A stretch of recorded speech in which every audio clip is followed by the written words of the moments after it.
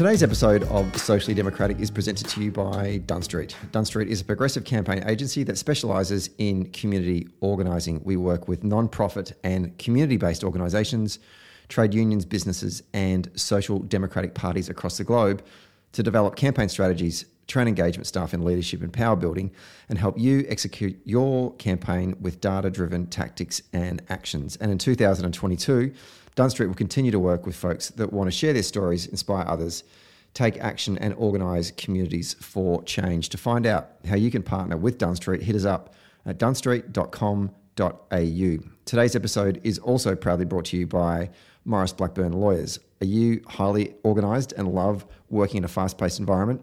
Maurice Blackburn, Australia's leading plaintiff law firm, is looking for an executive legal assistant to support a national leader on a 12-month fixed-term contract based here in Melbourne. This will include coordinating and supporting the leader with high-level administration, coordinating documents with strong attention to detail, building and managing relationships with key internal and external stakeholders, and providing excellent client service. To apply, simply go to mauriceblackburn.com.au/careers. Hello and welcome to another episode of Socially Democratic, your weekly centre-left politics and organising podcast out every Friday that dives into the campaigns and the people leading them from home and abroad. And we're finishing off our post-election wrap-up, and we're finishing with the state in the West, Western Australia, that came home for us on election night and brought the seats needed to get us over the line to get to 76 and elect an Albanese Labor government. So we're going to be talking to Linda Ishalem, a good mate of mine who is a former party official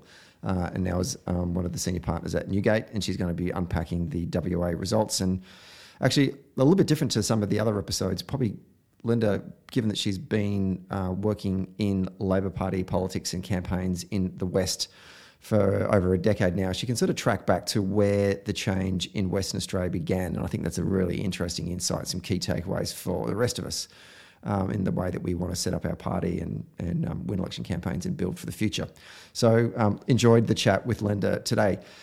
Don't forget to subscribe to the podcast on Apple Podcasts, Spotify and Stitcher. And if you like the show, be sure to give us 5 stars on Apple Podcast. And when you're done listening to today's episode, leave us a review. And for all the updates, follow Dunn Street on Facebook, Twitter, Instagram and LinkedIn. Let's get to today's episode.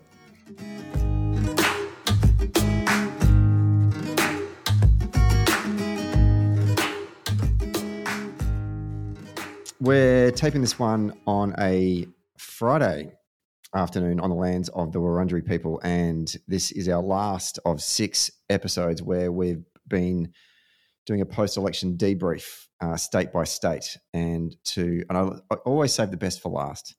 And so so we're going to look at Western Australia, and to help me unpack that is former ALPWA Assistant Secretary and now a Director for Newgate, and she's joining me on the line from Perth. Linda Ishalem, welcome back to Socially Democratic.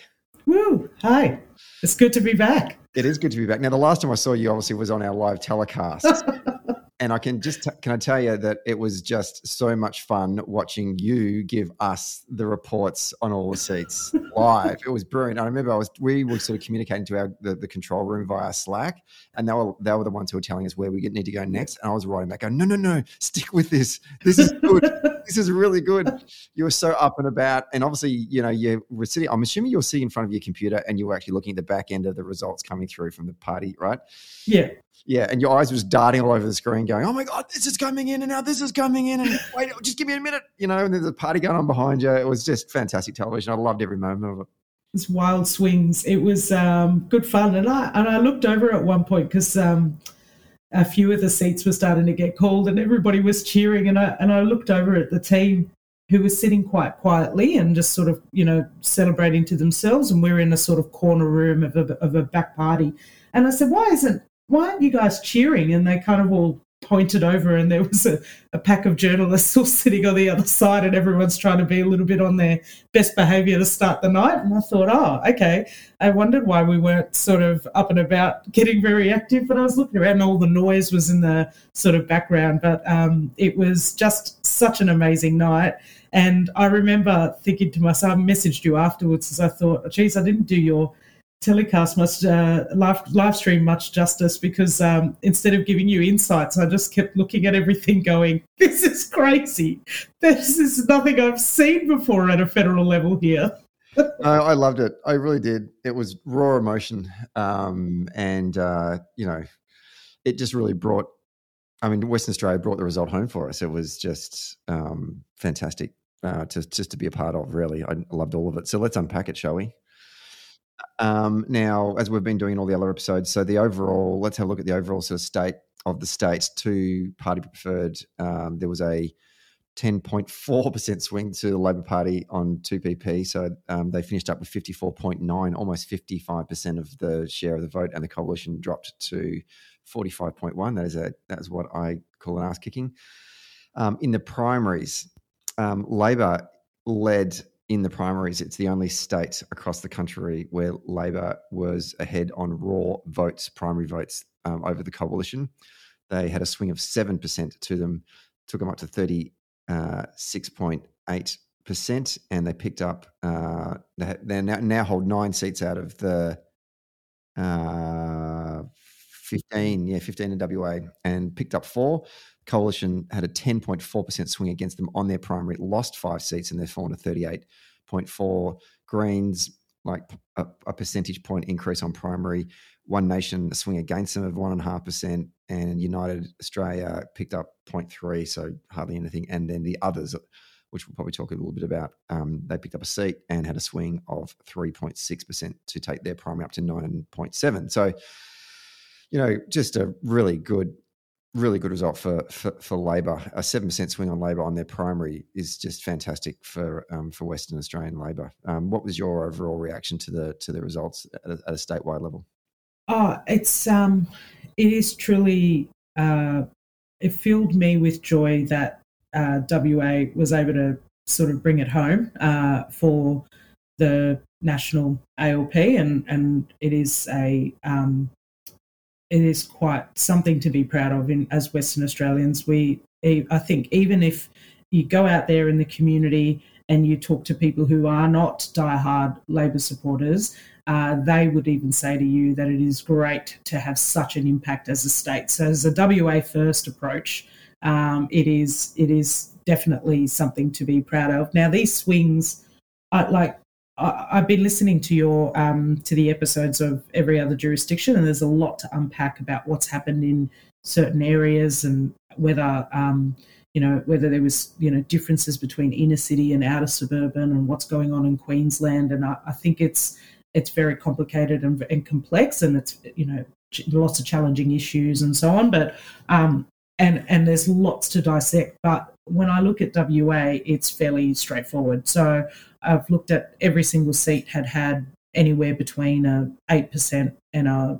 11% swing on the 2PP towards the Labor Party, and that swing on a primary is directly taken off the Liberal Party. Now, when I first came to WA in 2012, I remember we did the 2013 state election, 2013 Fed election, had a lot of really good practical experience on the ground campaigning, but not a really good result. And we looked at, in the lead up to the Senate by-election in 2014, we looked at what was happening in Western Australia with the Labor vote over time. And I remember my partner actually produced a graph to show that since the 80s, the primary for the Labor Party has been on a steady decline in both lower houses and upper houses at a state and federal level in Western Australia, with the exception of one state election result where Jeff Gallop won the state government, and really, and in the 80s when Bob Hawke was Prime Minister, and really it was just this pretty depressing graph that you'd look at as a steady decline of the vote that went to its lowest primary ever in the Senate by-election in 2014, where it went down to 23%. And I remember looking at that and saying, the only way is up. We have really got to start to change the way we operate as a party, and we could talk about some of these lessons later on. But the investment in training and building up our campaign capacity, I think that's borne through fruit. This is now almost 10 years on. Labor has been on a steady growth trajectory now in Western Australia. Is it something that I ever thought was possible, that Western Australia could be such a red state? No, and it is amazing to see. But one of the things I remember often is back then the opposition leader Mark McGowan would always say, the recipe is simple. The recipe is very simple. We don't need to overcomplicate it. For us to win, we need to take votes off the Liberal Party. And I remember at the time thinking, fantastic, it's such a very simple way to just explain to people, the core ambition. The objective here is to take votes off them. But I think just having that in the back of your mind consistently year on year, every campaign, is pointing towards has sort of played out in Western Australia. We're not fighting third parties. We're not fighting minorities. We're not fighting minority parties. Sorry, we're not fighting the Greens. We're fighting the Liberal Party, and everything we do is about standing up for WA here in Western Australia, and it's not about and it's about sort of marking our key difference of what does Labor Party stand for versus what does Liberal Party stand for. Now, it's a small state. It's simple to say, but I think the work and the effort and the focus on that has paid dividends over time. Well, I'm going to change the run sheet here because I know normally what we do is we then start to unpack some of those seats we picked up. But let's go with that. What do you think? What would you say has been some of the significant changes that happened going back to that 2012, 2013, 14 experience? Where do you see the foundational changes that led to this result today?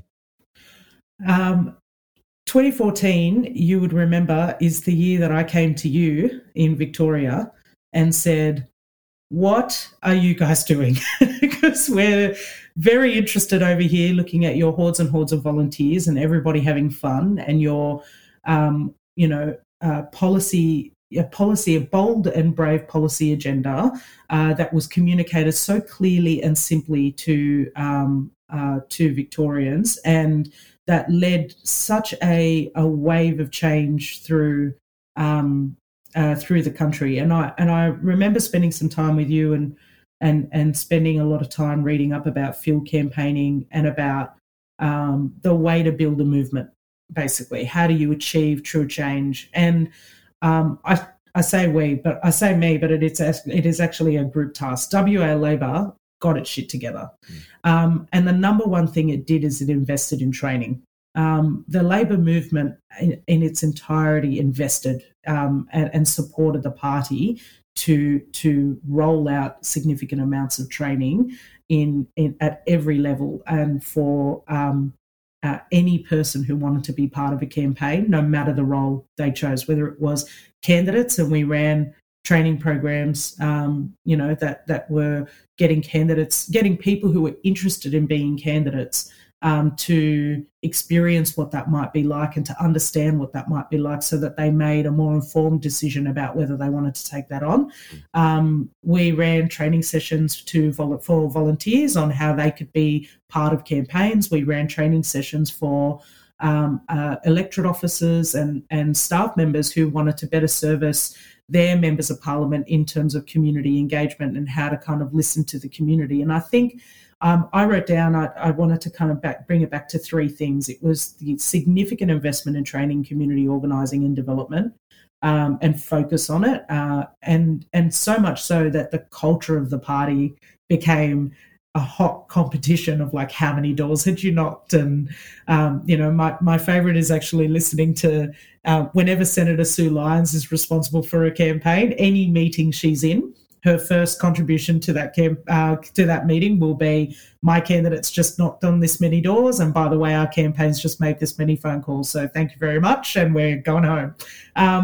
And so I think that focus there was great, and what it also sort of permeated through the party is a need for discipline. Separately, I've been reviewing the Tasmanian branch of the ALP, and I've got to say that from afar, I look over at Tasmania, and there's a lot of similarities for where WA was, a decade ago, and more so. And what it needs is a hit of discipline. Everybody's just got to have a common purpose and a common goal of we've got to win. We've got to win because it's better for the state. We've got to win because we've got some great policies that we need to implement. We've got to win because we know that our movement as a whole can work together to do a lot of really good things for the state. And I think we got that in 2014. There was just in 2014 and 2015, there was just these moments where the party just sort of looked at each other and went, let's shake ourselves up now and instill a level of discipline where the ultimate priority is about making sure we get elected so that we could deliver. It's all well and good to have great policies, but it doesn't matter unless you're in government. So it was about staying focused on getting elected in order to be able to do the good things that we're doing. And those policies were not last minute, final week of the election campaign, drop something in the hope that you think it could pick people up. Those policies have been developed over time. We established something called the Fighting Platform, which brought the unions, the rank and file, the parliamentarians together to talk constructively about the kind of policies and platform and the agenda they wanted to see for government. And it was about listening to the community through our community engagement, through research, and through our members of parliament engaging and visiting their stakeholders and talking to people and feeding back in what works, what do people need, what are people looking for from government, how do you present an agenda that is bold and ambitious but not crazy enough to make people think that we're going to, rip the carpet from under their feet or change everything and turn it on its head. So how do you present a sensible, centrist, but yet progressive policy agenda in a way that is, again, clearly communicated to people and that builds hope and inspires people to change? So I think that training, discipline, and that community-first approach to policy and to the campaigns and to the things that we did really drove a massive change that I think with a couple of other circumstantial things, and I cannot at all dismiss the exceptional popularity rating of Mark McGowan that was garnered by a love and support of the community built over the COVID period. Like, I cannot at all dismiss that there are some very big circumstantial things that also contribute to it. But, it all comes together into this big moment where, WA delivers federal government for the Labor Party, and it's just something to be truly proud of as a state and as a party. And for me personally, as a party official who thought I'd come here, do a state election, fed election, and try to hightail back to New South Wales, but here we are in the great Labor state of Western Australia. You say it with such glee, and so you should. Let's so much there to unpack, and I want to start with the training things. I do remember quite fondly when you did come over to Victoria in 2014. I think it would have been like September, so we weren't that far away from that win the vote phase. And you came over with a number of other interstate colleagues from all the different branches to have a look at what we were doing in terms of developing the Community Action Network and our field program and the like. And the one person that I thought had the biggest takeaways from what they were seeing was you. And you obviously went back to WA and sought about implementing a lot of the things that you saw in Victoria, and not that we weren't crushing it, and nor have we still. There's still a long way to go. You always have to continue to learn and develop. But certainly watching it then being implemented in WA in the lead up to that first McGowan election was really, really inspiring to watch and validating as well. And now as much as I do the challenges that it is to get people within the party leadership to embrace this type of campaigning and to resource it. I don't want to get this wrong, but I think that the Victorian branch and the WA branch are the only two branches that have an actual training director to support the field program, or have had in the past. I know that the big branch doesn't have one right now, but they're looking to get someone for the state campaign. But what kind of challenges did you encounter, and how did you overcome, or did you encounter challenges, or were people very open to this idea like this? We need to continue to develop all of our activists and grow that resource. Yeah, I think for me, it was, I remember you saying, I have this perpetual fear. I need to remind myself that this thing's being recorded, but it's okay. I think I'll just use it to do my confessions to Stephen Donnelly. I have this perpetual fear that I'll get recruited by a cult because I'm just ready to go. If there is a team and people want to kind of like jump in, pitch in, help out, I am ready to go. And I remember in Victoria, you said, it is a cult, but it's a good cult. And I walked away thinking, let's make campaigning fun. Your volunteers, this was the sort of experience when I went and saw it. So there was, it was fantastic to see the community engagement. It was fantastic to see, people learn how to very simply and clearly articulate policies and insert their personal story and their values to make those conversations very persuasive. And it was amazing, right, to watch all of that.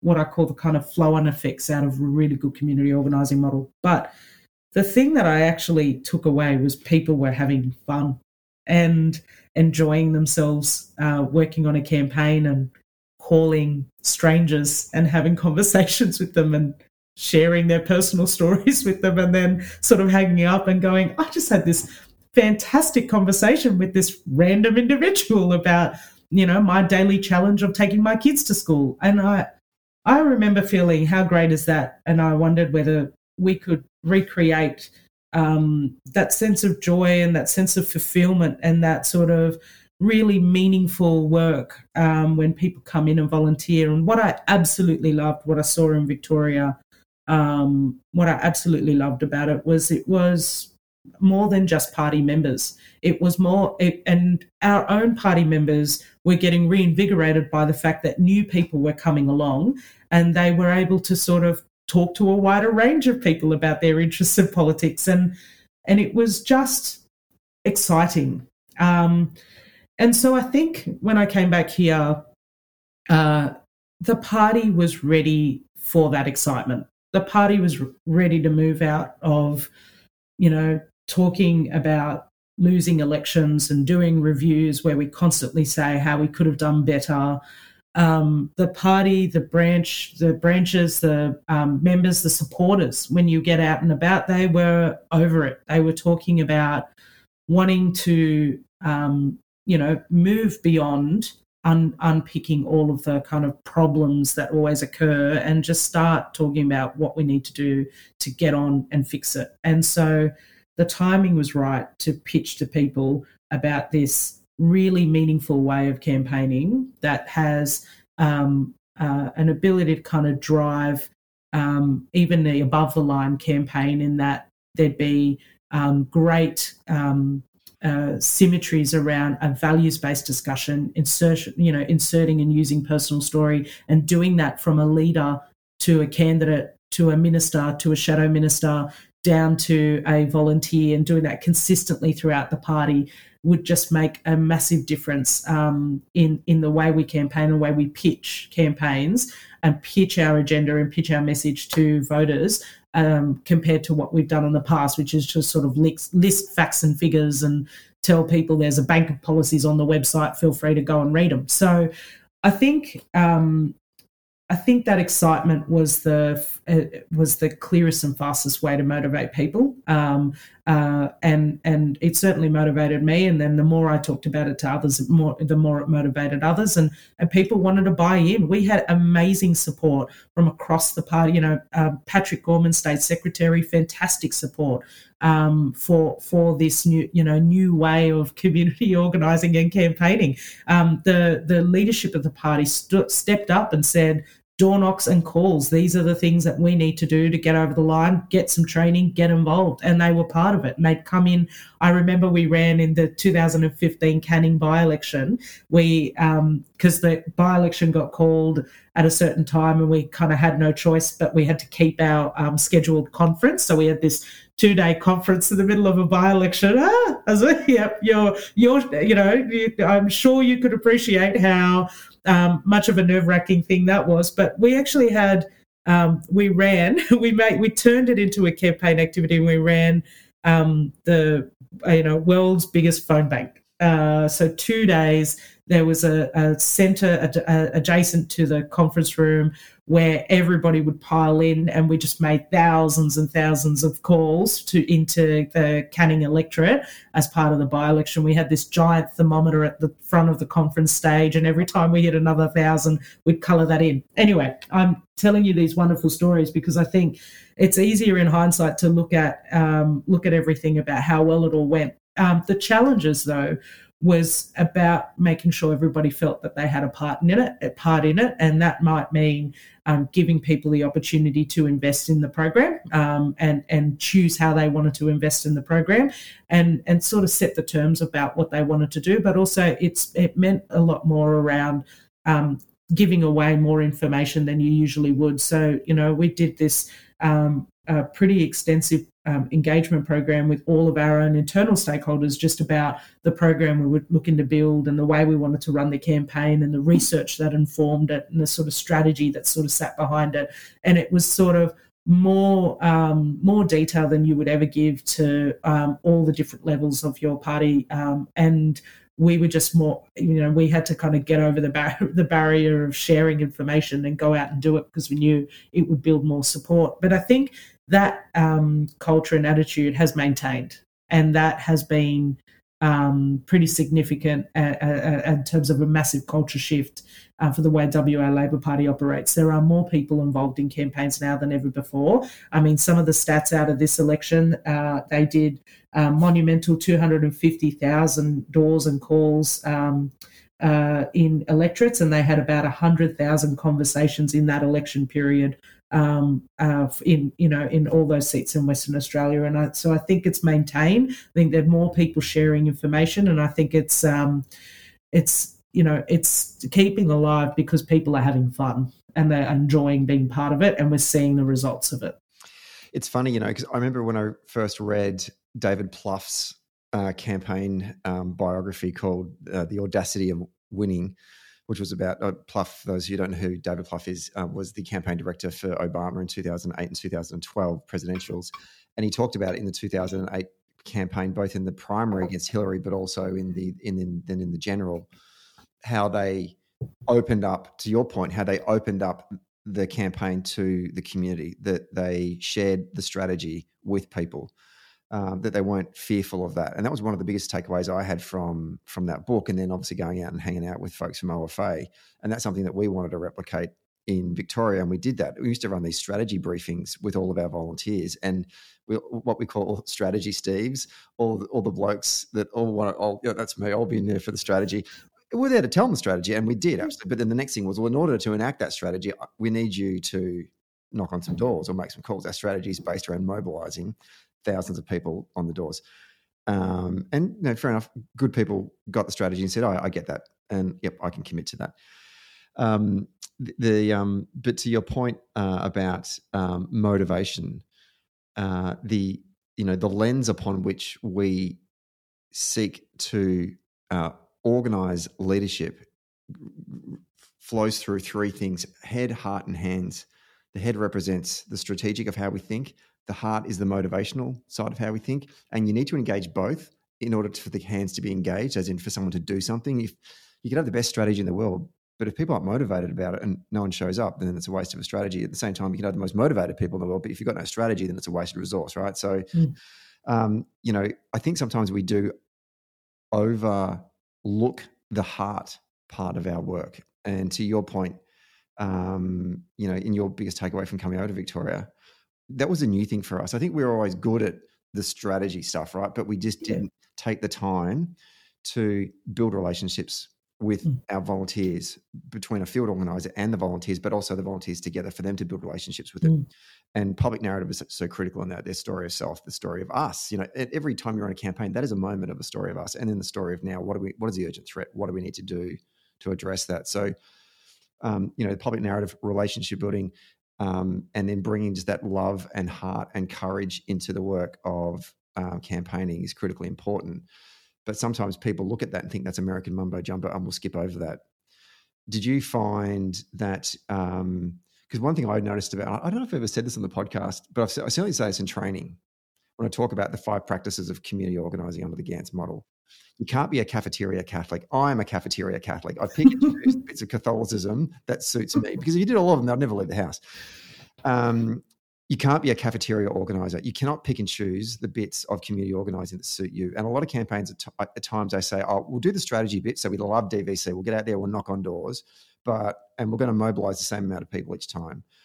But they don't take the time to build relationships, which then finds new resources, which finds new leadership. They don't bother with the leadership structure, or they may skip over public narrative because I think that's American mumbo jumbo. I don't know. But how did you find your experience trying to embed this work and getting people to embrace some of these fairly new concepts? I guess it comes down to when you start to see results. And so there are a few things. So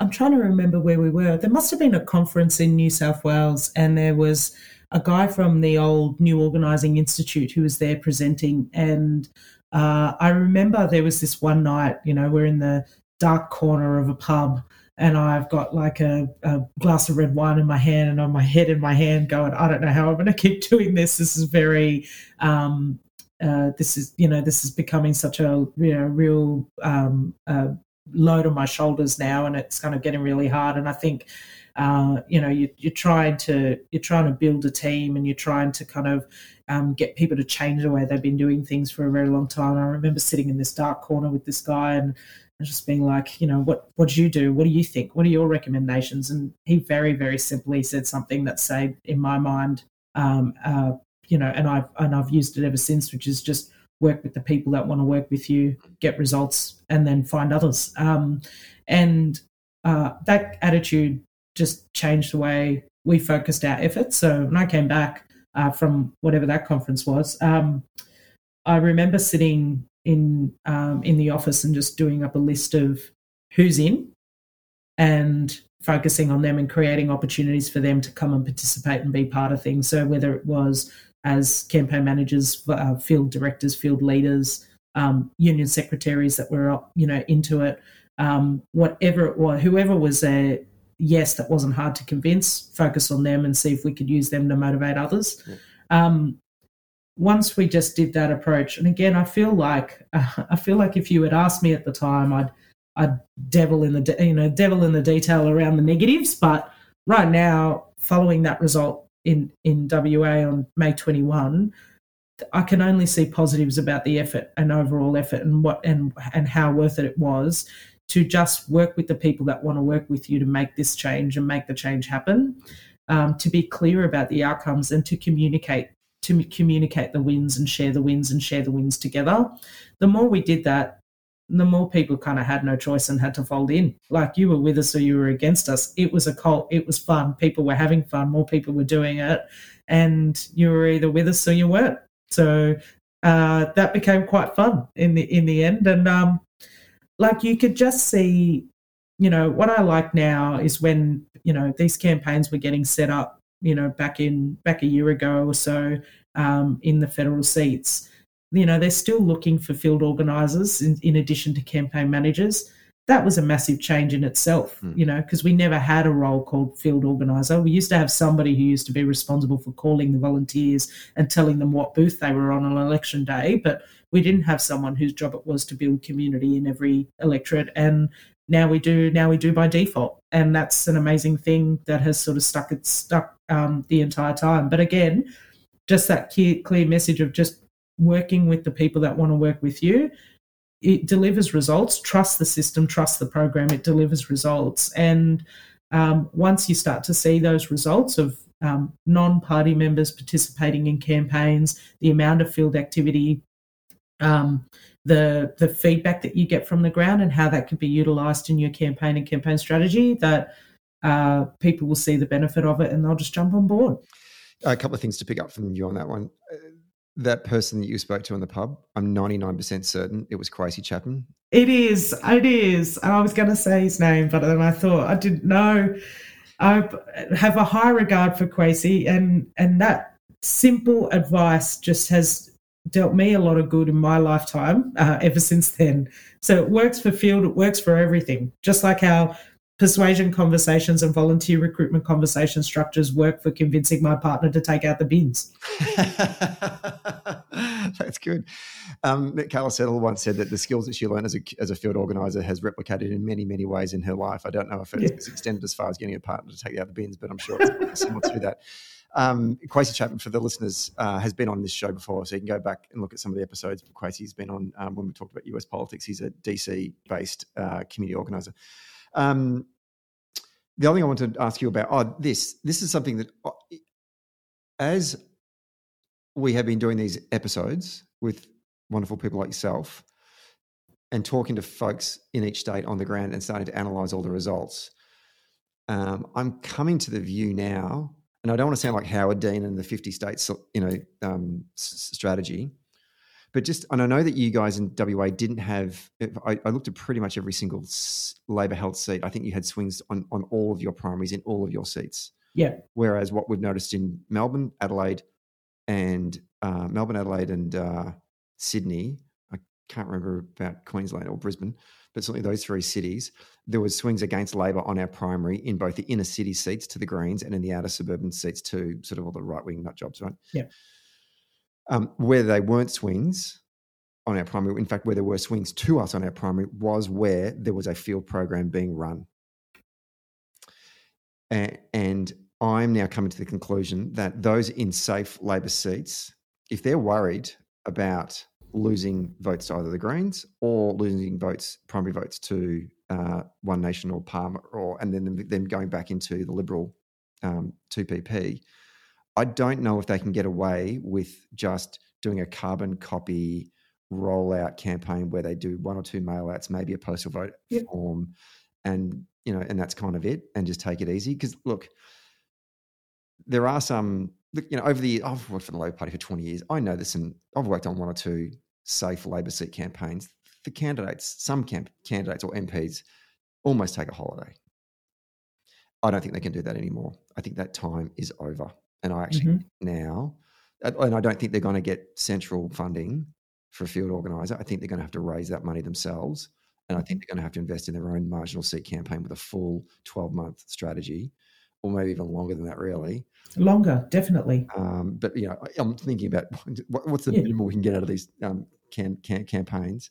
I think they have to start moving in that direction. I just want to get your thoughts on that. Well, let me answer that. Let me answer that question without trying to annoy too many wonderful members in those safe seats. But let's look at it in WA.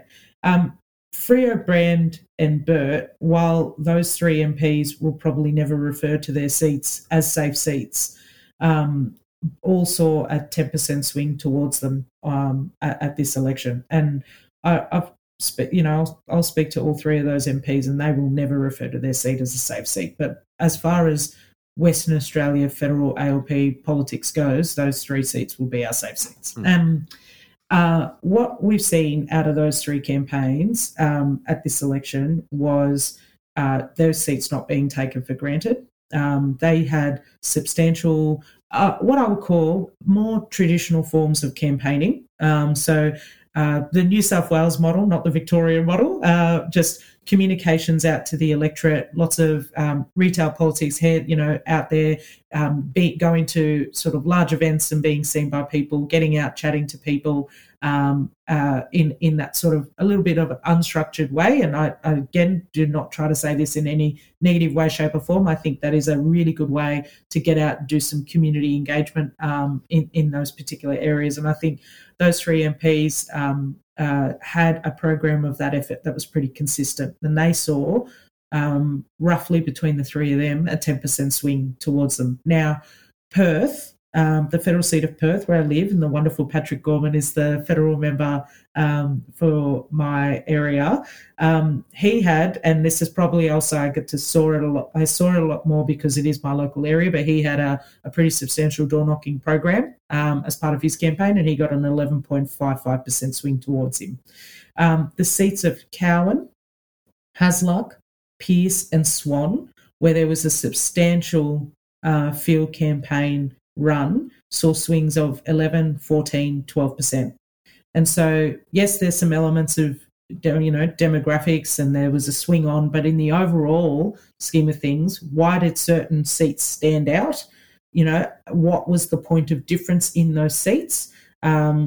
whether you had an incumbent that was running in Hasluck or, an incumbent that wasn't running, like in Swan and Pearce, because you had a substantial field program, you saw a slightly larger swing towards those Labor candidates in those seats than where there wasn't a traditional, where there wasn't a kind of substantial field program being run in some of those safer seats. So what I will say to that is effort matters. Effort matters always. And I think I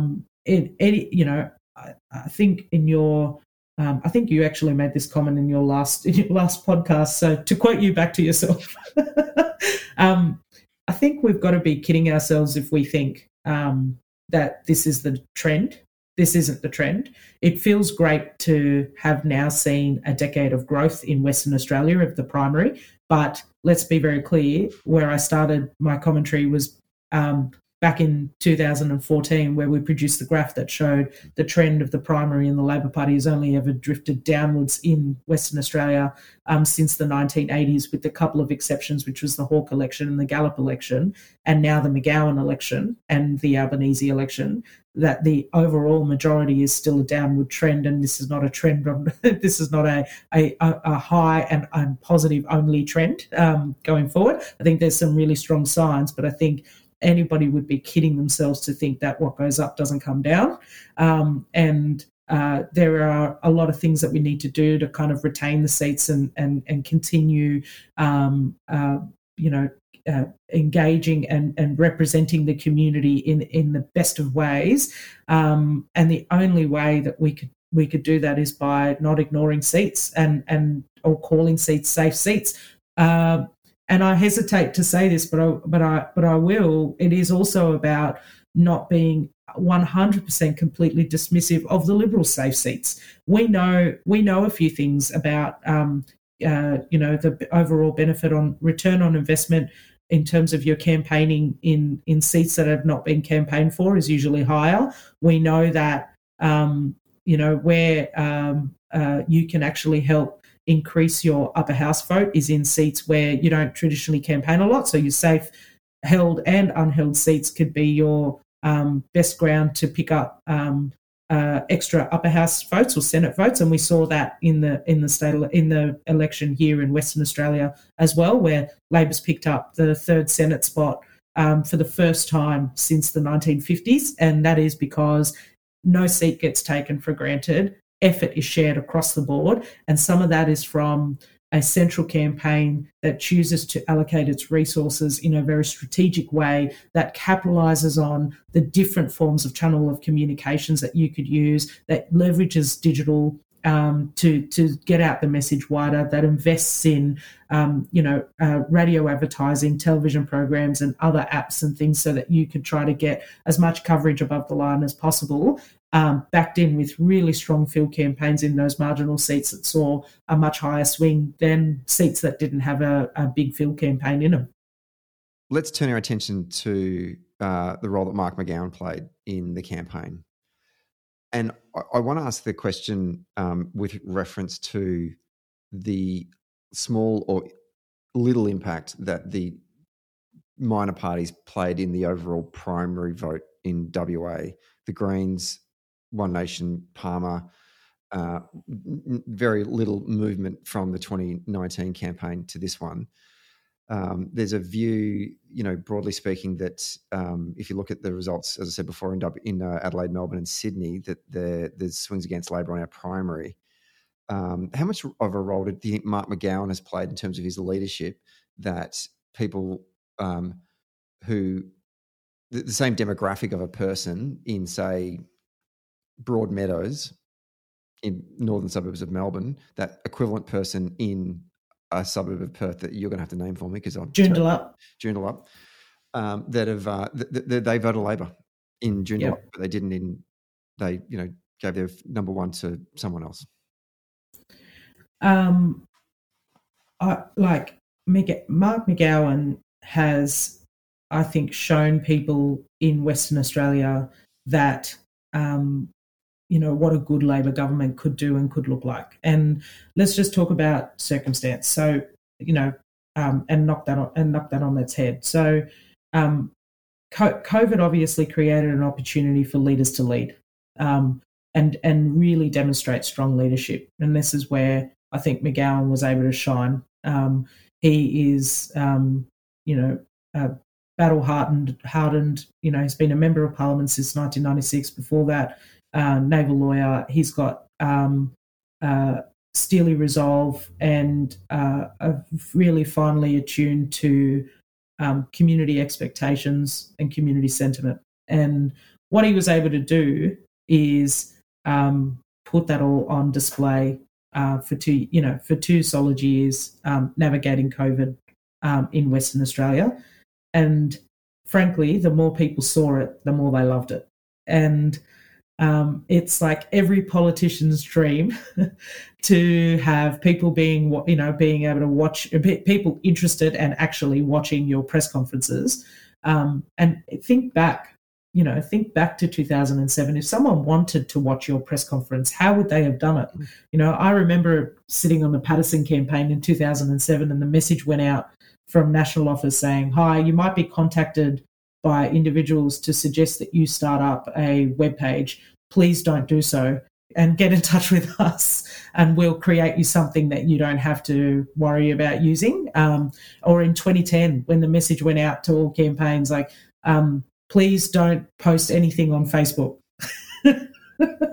to what it is now, right? And, to have people who wanted to watch daily press conferences actually be able to, because of various live streaming tools and platforms, they're able to see what, the leadership style of Mark McGowan. And what I think, so that I think was the opportunity that, kind of paved the way for his very high approval rating, very high popularity rating in Western Australia. But what they saw is someone who authentically is a champion of Western Australia. Knows he has to be one because he's originally from New South Wales, like all good Western Australians are. Thank you so much. So he is, and there's a lot of analysis and opinion about how he's done it and what he's done so well. I read a piece the other day, I think it was on WA Today, that was just sort of recapturing and reiterating that sort of no one is a greater champion of Western Australia than Mark McGowan, and here's why. And not that they were pushing editorial, they were just sort of explaining how he went about doing it. Now, but, go back to, when was it? Say 2016, 2017. The highest approval ratings I had ever seen in Western Australia in terms of community sentiment towards politicians that they absolutely trusted to be strong advocates of Western Australia were for Julie Bishop at sort of 70 to 80%, and Pauline Hanson at 70-ish%. Trusted sources. The next one underneath those two was Alana McTiernan, who's currently a minister in the state government. There was some pockets of local MPs who had sensationally high approval ratings because of being passionate and strong advocates for their areas. Peter Watson, who was the member for Albany, Mick Murray, who was the member for Collie Preston, both have retired at the 2021 election, or 2017, but both of these. At the 2021 election, but both of these MPs were seen as our local hero first. Julie Bishop was seen as a Western Australian advocate first. Pauline Hanson somehow seen as a passionate advocate for Western Australia. Now you have Mark McGowan, who has now solidified his reputation as Western Australian first. So I think that plays a massive part, and played a massive part in this federal election, in addition to overall sentiment against Scott Morrison and a mood for change that was brewing across the country. And I remember doing that podcast with you pre-election to make some predictions about seats. And I guess the hard part for me was like having my head in two spaces. So I was trying to sort of say to you that I feel like something's really happening in Western Australia, but also I can't see it happening necessarily everywhere else. And I was trying to get my sense of like what's actually happening here and why is it different, and or is it different, or are we just sort of too close to it in Western Australia that we feel it's different and it's not. But in the end it was. And I think what it was about Western Australia is because we had the factor of Scott Morrison backing Clive Palmer against Western Australia, and such a message that was repeated so consistently throughout the campaign. I remember when Clive Palmer challenged Western Australia's border restrictions in court. When that happened, there wouldn't be a single soul who didn't know about it, who didn't immediately hate Clive Palmer for it, stamp him firmly and clearly as someone who was against Western Australia, and make their decision. And I think basically that was the kind of end of Palmer being able to do anything substantial from an electoral point of view in Western Australia.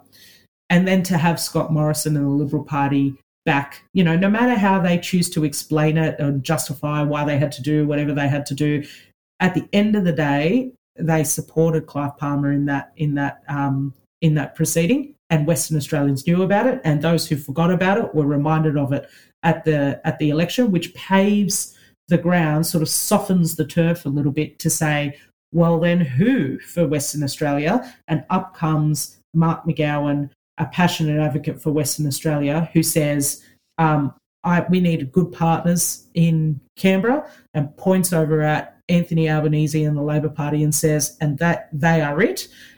They stand up and say, we're going to be partners of Western Australia in Canberra. Are we going to stand up for Western Australia? And I think that message, I know I'm just repeating their messages, but that message as a combined thing really tapped into the sentiment that was out there, which was, look, I don't think we communicated a big, bold agenda for Western Australia at this election.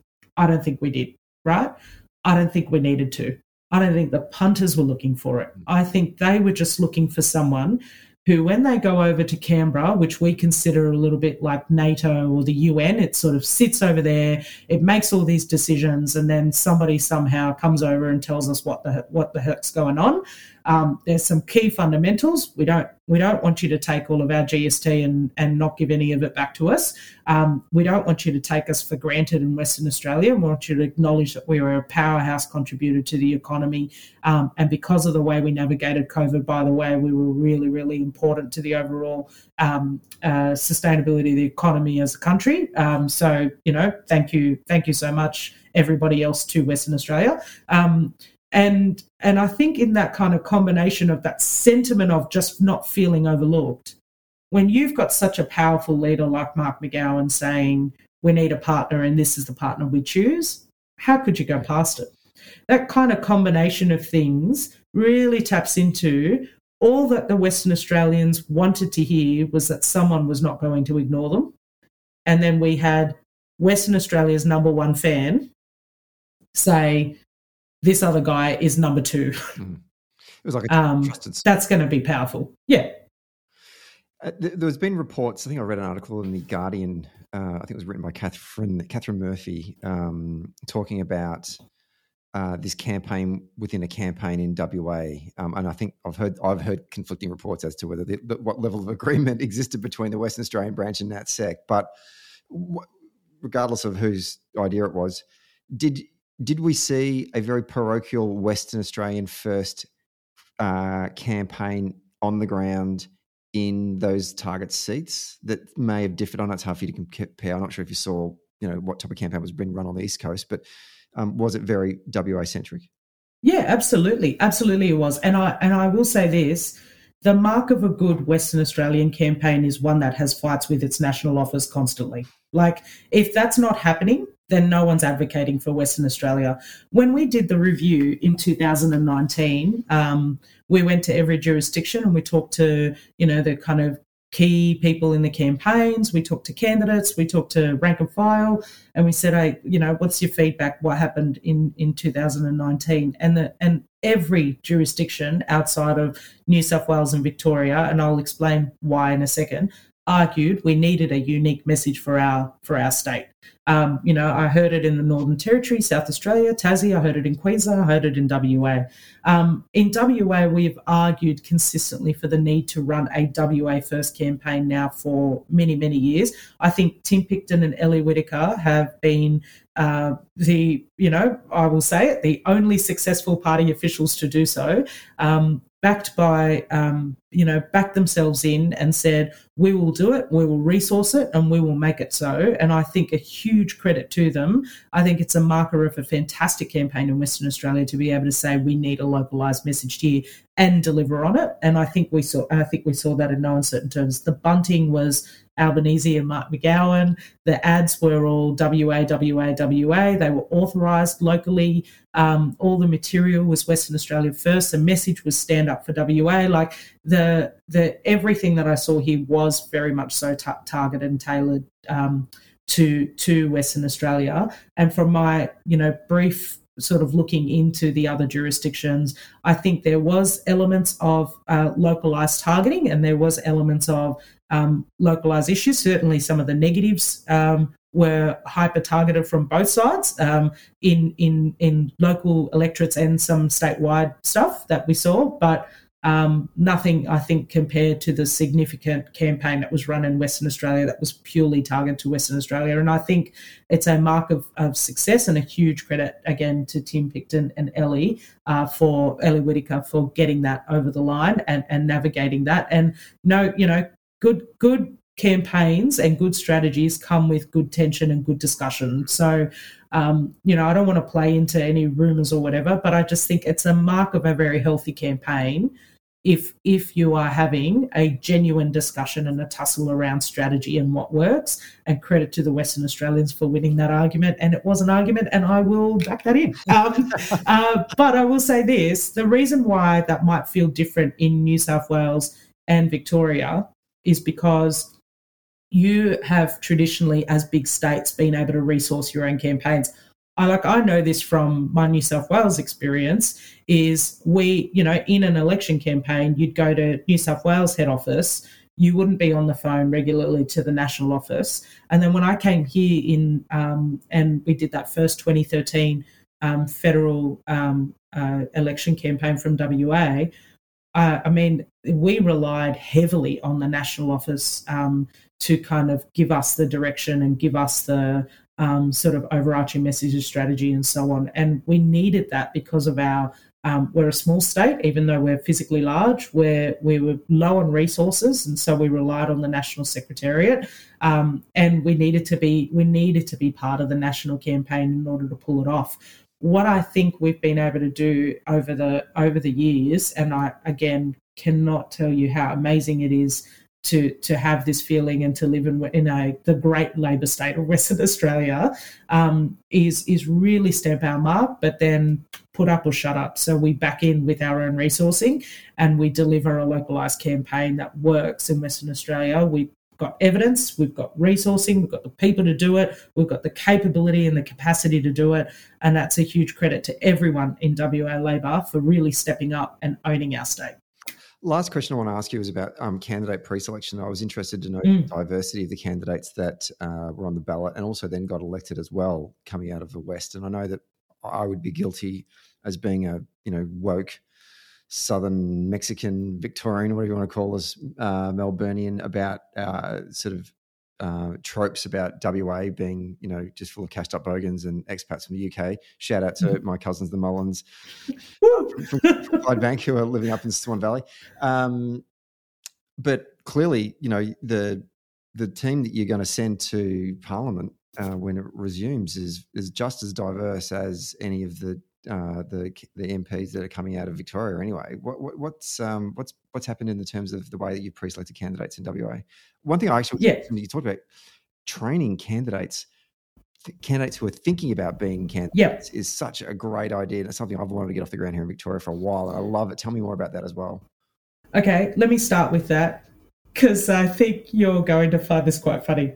So we had I'm going to get the numbers wrong because it was now some time ago for me, right? But let's just say 20 participants or 25 participants went through a program that was actually initiated by the former and late member for Balcatta, John Kubelke, who is very dearly regarded by a lot of people, but also particularly me. My partner is the member for Balcatta, and we, hold John Kubelke in such high regard. And because of John, also, I've been able to meet, I have a professional coach that I, talk to and regularly bounce ideas off and sort of, use to kind of maintain my own regular commitment to professional development in my current career. And so beyond politics, and I met him through John Kubelke as well. So this guy had a passion for professional development, for training, and for helping people be the best they can be. And he initiated this idea, and we ran this program back then, and 25 people participated. It was like 10 sessions. There was some mentoring in between. We did sort of ethics training, policy development, how campaigns work, what does fundraising feel like and look like, all of that. And we sort of unpacked it all. We did, presentation training, personal story, all of it. In the end, we asked people if they were interested in being candidates.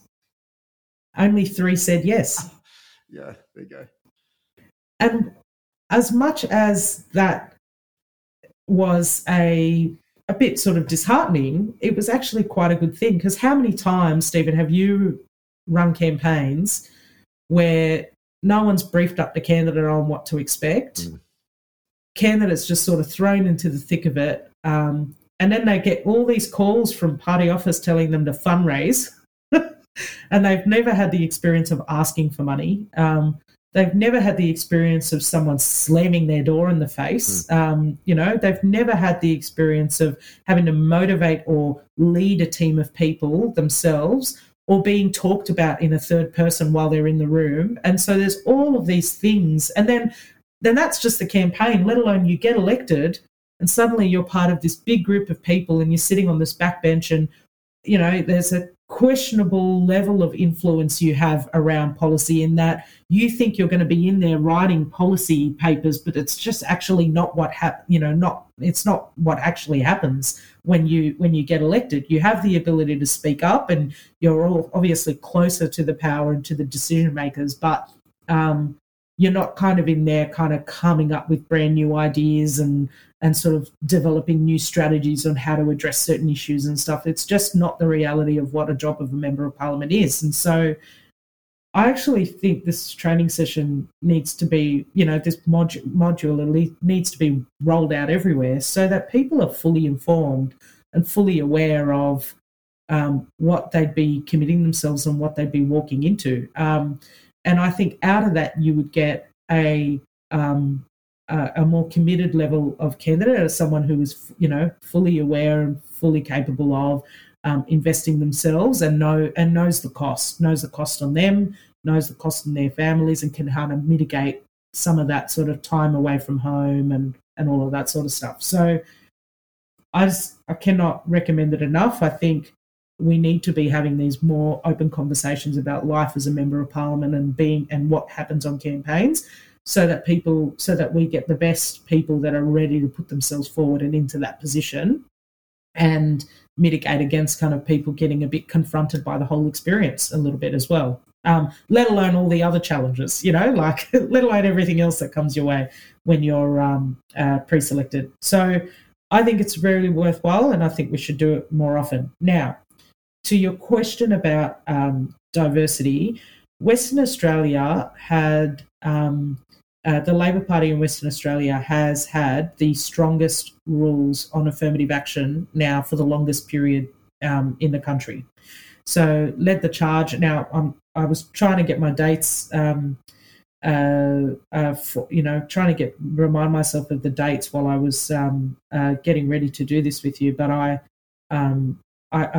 just couldn't work it out, but it was in time. But it was led the charge. It would either be, in the 90s and set up some rules that had a carrot and a stick approach to AA. So affirmative action was put in the rules, and if the party didn't reach the affirmative action quota in pre-selections and in groups of pre-selections, the stick would come down and all positions would spill, all positions, not just the group. And so the carrot and stick approach focused people's minds. I reckon that would have been a tough debate back then. And credit to the party for leading the charge in that sense. And the other thing that the party did at the time is it gave, there's these, like interest groups in each jurisdiction. There's always a Labor women's interest group that exists in every jurisdiction. The Western Australian Labor Party gave that group votes on the caucus floor. On the state executive floor. And so now you've got delegates, you've got skin in the game, you've got a rule that gives you a carrot and stick approach, a hammer if you don't succeed.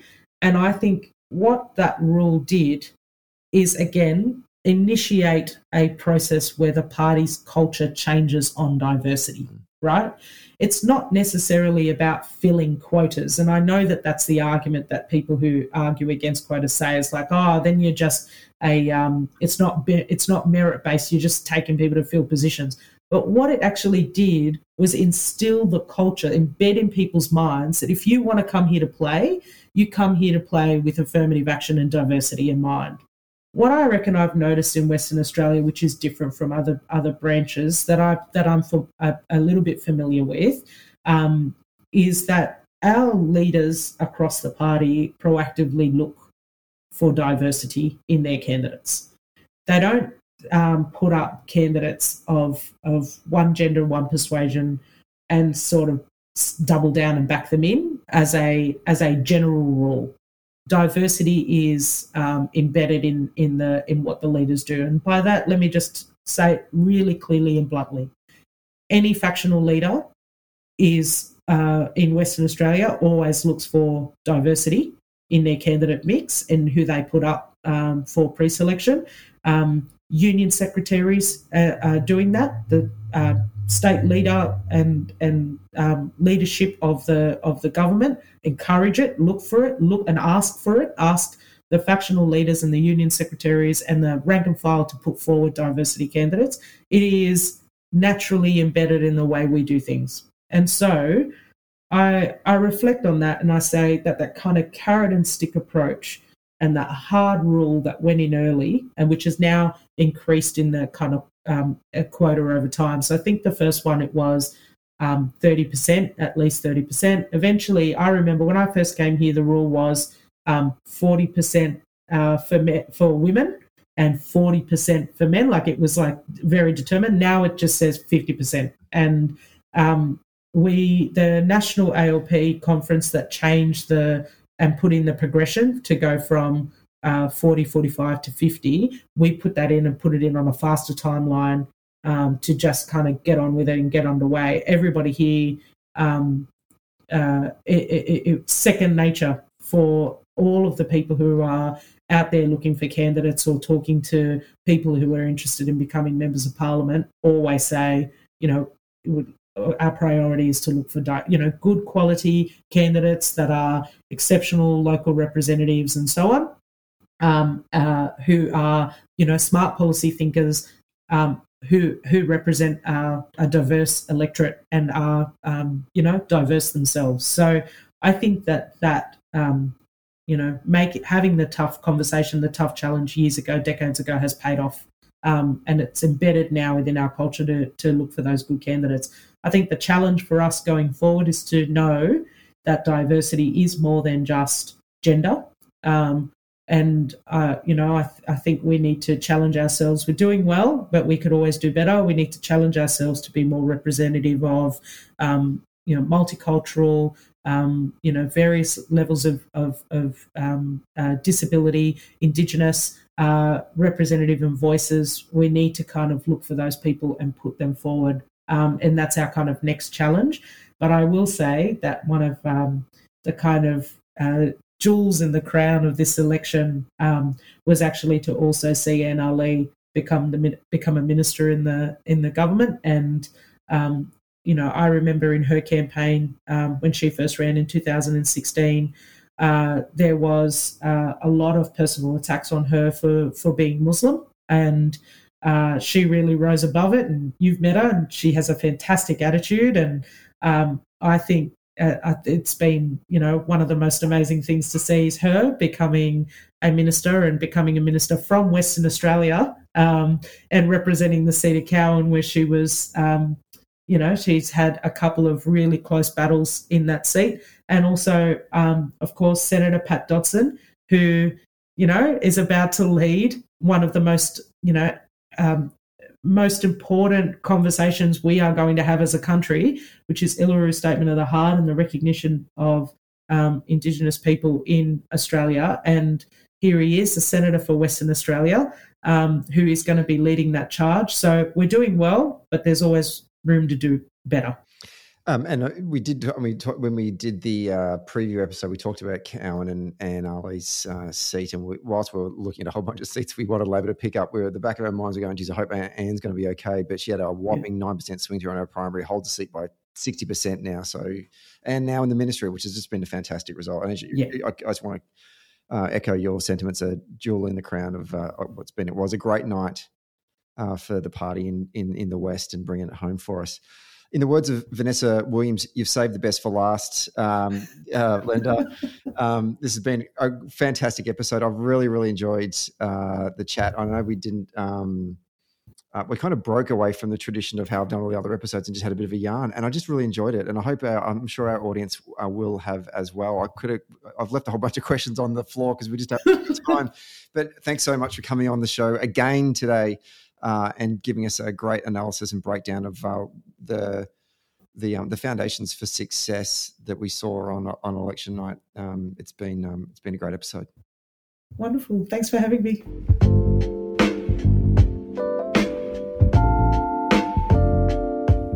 Hey there. Thanks for listening to Socially Democratic. Did you like the podcast? Hit the follow or subscribe button, and be sure to leave a review on Apple Podcasts or Podchaser. And to get all the latest updates on Socially Democratic, follow Dunn Street on Facebook, Instagram, Twitter, and LinkedIn. And we'll see you next Friday.